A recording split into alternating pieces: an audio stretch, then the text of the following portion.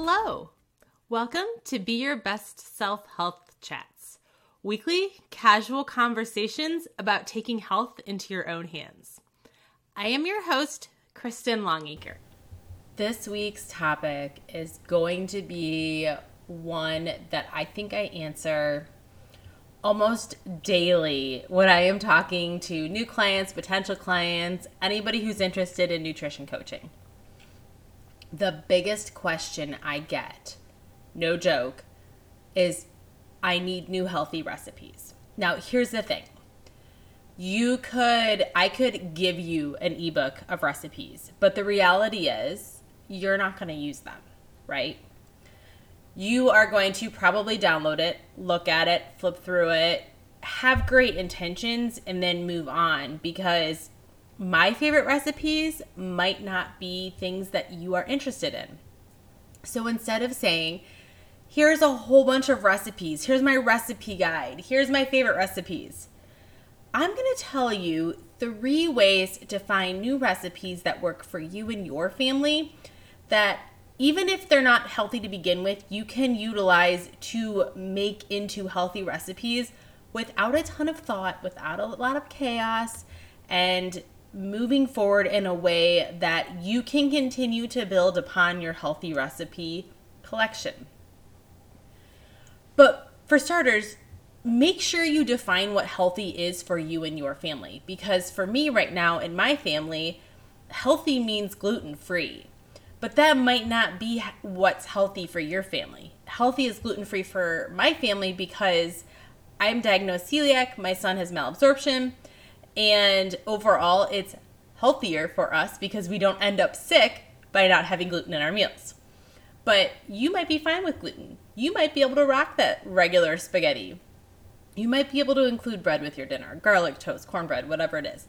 So keep that in mind as we talk through this, that what is healthy for me might not be healthy for you, and what is healthy for you might not be healthy for me. So that is the most important thing to consider when you're saying, I need new healthy recipes. So 3 ways to find new healthy recipes to add into rotation when you're burned out on your current go-to meals. Start pulling out old cookbooks. Yes, we're going back in time and we are going to pull out those physical cookbooks, because if you are like me, you have an entire cupboard in your house of old cookbooks. Whether they're cookbooks you have bought, cookbooks family have given you. I had got some for my wedding. I have the old church cookbooks from the 90s and 80s that I have pulled out before. Go through old cookbooks and start to flip through them, keeping in mind that there is stuff that you can swap out. So I pulled out a cookbook that was from 1980. It was the 4th edition from a local Croatian parish, and there was meatballs with spaghetti in it. And it just said like ground beef, for the meatballs. So in our house, ground beef is fine. We eat ground beef fairly often actually, but we prefer the very lean ground beef. So that's a swap I would make. Or if I was in a season where I was like, I'm really burned out on ground beef, let's make it with turkey. Something simple like that. Then I pulled out an Oriental chicken from an old church director. I think that was 1993. And that one had a lot more stuff in it that I typically wouldn't use. More salt, stuff like that. So I would just modify it to my taste, So it's just kind of playing around with things like that. But also looking at other recipe books that you have. Over the years, I have bought so many recipe books that I've maybe cooked one meal out of. But I paid like $30 for the book, right? So go back through your recipe books.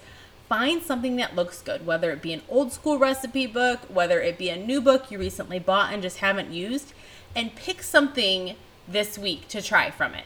It doesn't have to be fancy. It doesn't have to be like a 3-course meal, but pick a recipe, something new to try. If it goes over well, maybe add it into rotation. If it doesn't go over well, you've at least gotten some use out of that cookbook, right? Continuing on that doing it old school theme, because I'm all about doing it old school sometimes, there is something special about an old-fashioned exchange of a recipe card. Usually my friends and I text each other. Like, if we find a new recipe we like, I'll send it to a friend, or my friends find a new recipe, they'll be like, oh my God, you have to make this. It's so good.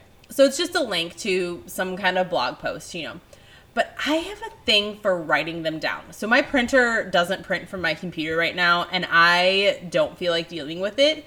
So instead of carrying my computer into the kitchen or reading a recipe on my phone, I've actually been copying them down to note cards and adding them into my grandma's recipe box. So a gift I was given for my wedding was my grandma's recipe box that has recipes that she and her friends used to exchange when they would get together and have like their cocktail hours or whatever they did, back in the day.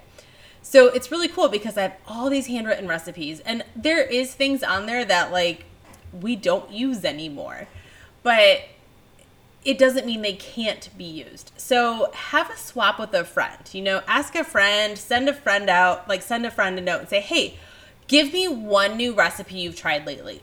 Write it out and then add it to your stack and give it a shot. Your friends are much more willing to share with you than you think about it. It's just one of those conversations we don't have anymore. Whereas back in the day, doing it old school, recipe swaps were such a common thing. Last year around Christmas, one of my friends actually hosted a recipe card exchange where we all sent her a recipe card with our Christmas cards, and then she sent her Christmas card and a recipe back to anybody who was involved. So it was a fun way to get even like one or two new recipes. But I'm imagining she actually probably got a good chunk of recipes because when she started it on Facebook, I know there was at least like 10 or 15 people who responded. And think about it. It doesn't even have to be Christmas. Like, don't you love getting something in the mail that's not a bill? Ask your friends on Facebook to do a recipe swap, old school. You could also do it virtually, but like do it old school so you have that physical written out recipe. And don't hesitate to reach out to friends. Like I said, ask your friends, your family, what their favorite recipes are at the moment. You never know what you'll find. And then last but not least, there's Google, there's Pinterest. We have 1,000, 100 million, that's not even a number, recipes available to us at the tip of our fingers. But take a few minutes to read the comments. If you are on Google or Pinterest, see what is going on with the recipes. See if there's anything that stands out. See if there's anything that somebody has called out, like, hey, I modified this to be gluten-free, or I modified this to have more vegetables in it. If you find a recipe you like, or you see something that looks interesting, read the comments because you might actually find a lot more insight on it than you initially think from just that first recipe, right? At the end of the day, the most important thing is not to get overwhelmed by the idea that a recipe needs to be healthy, because we don't even define healthy that easily. If I were to ask you, well, what do you mean? And this is always my question back when someone says, I need new healthy recipes. I say, what do you mean by healthy? Because our definitions of healthy are all different. For some people, they think of healthy recipes as it has to have all these vegetables in it. It's got to be colorful. It can't have any processed foods and blah, blah, blah, blah. But for some people, healthy might simply mean gluten-free or dairy-free or low sugar. Every single person has a different definition of what healthy means to their body, and that's going to be the most important thing when you are out there looking for new recipes. Don't hesitate to take a step back before you do your recipe research and define healthy for yourself. Then you can start doing your research. You can find new recipes, find new things to try, and where modifications need to be made, don't be afraid to make them. Worst case scenario, you have to start over, but it's not the end of the world. It's one recipe, one night. You're not constantly starting over. At the end of the day, take your time, do your research. You know my phrase, research, adjust, and heal will get you to the best benefit in the end. As always, it's great to have you here. And if you have a chance to visit iTunes or Spotify to rate and review, I would greatly appreciate it. The more reviews you give, the more people that can find this podcast. Send it to a friend. Come check back in next week.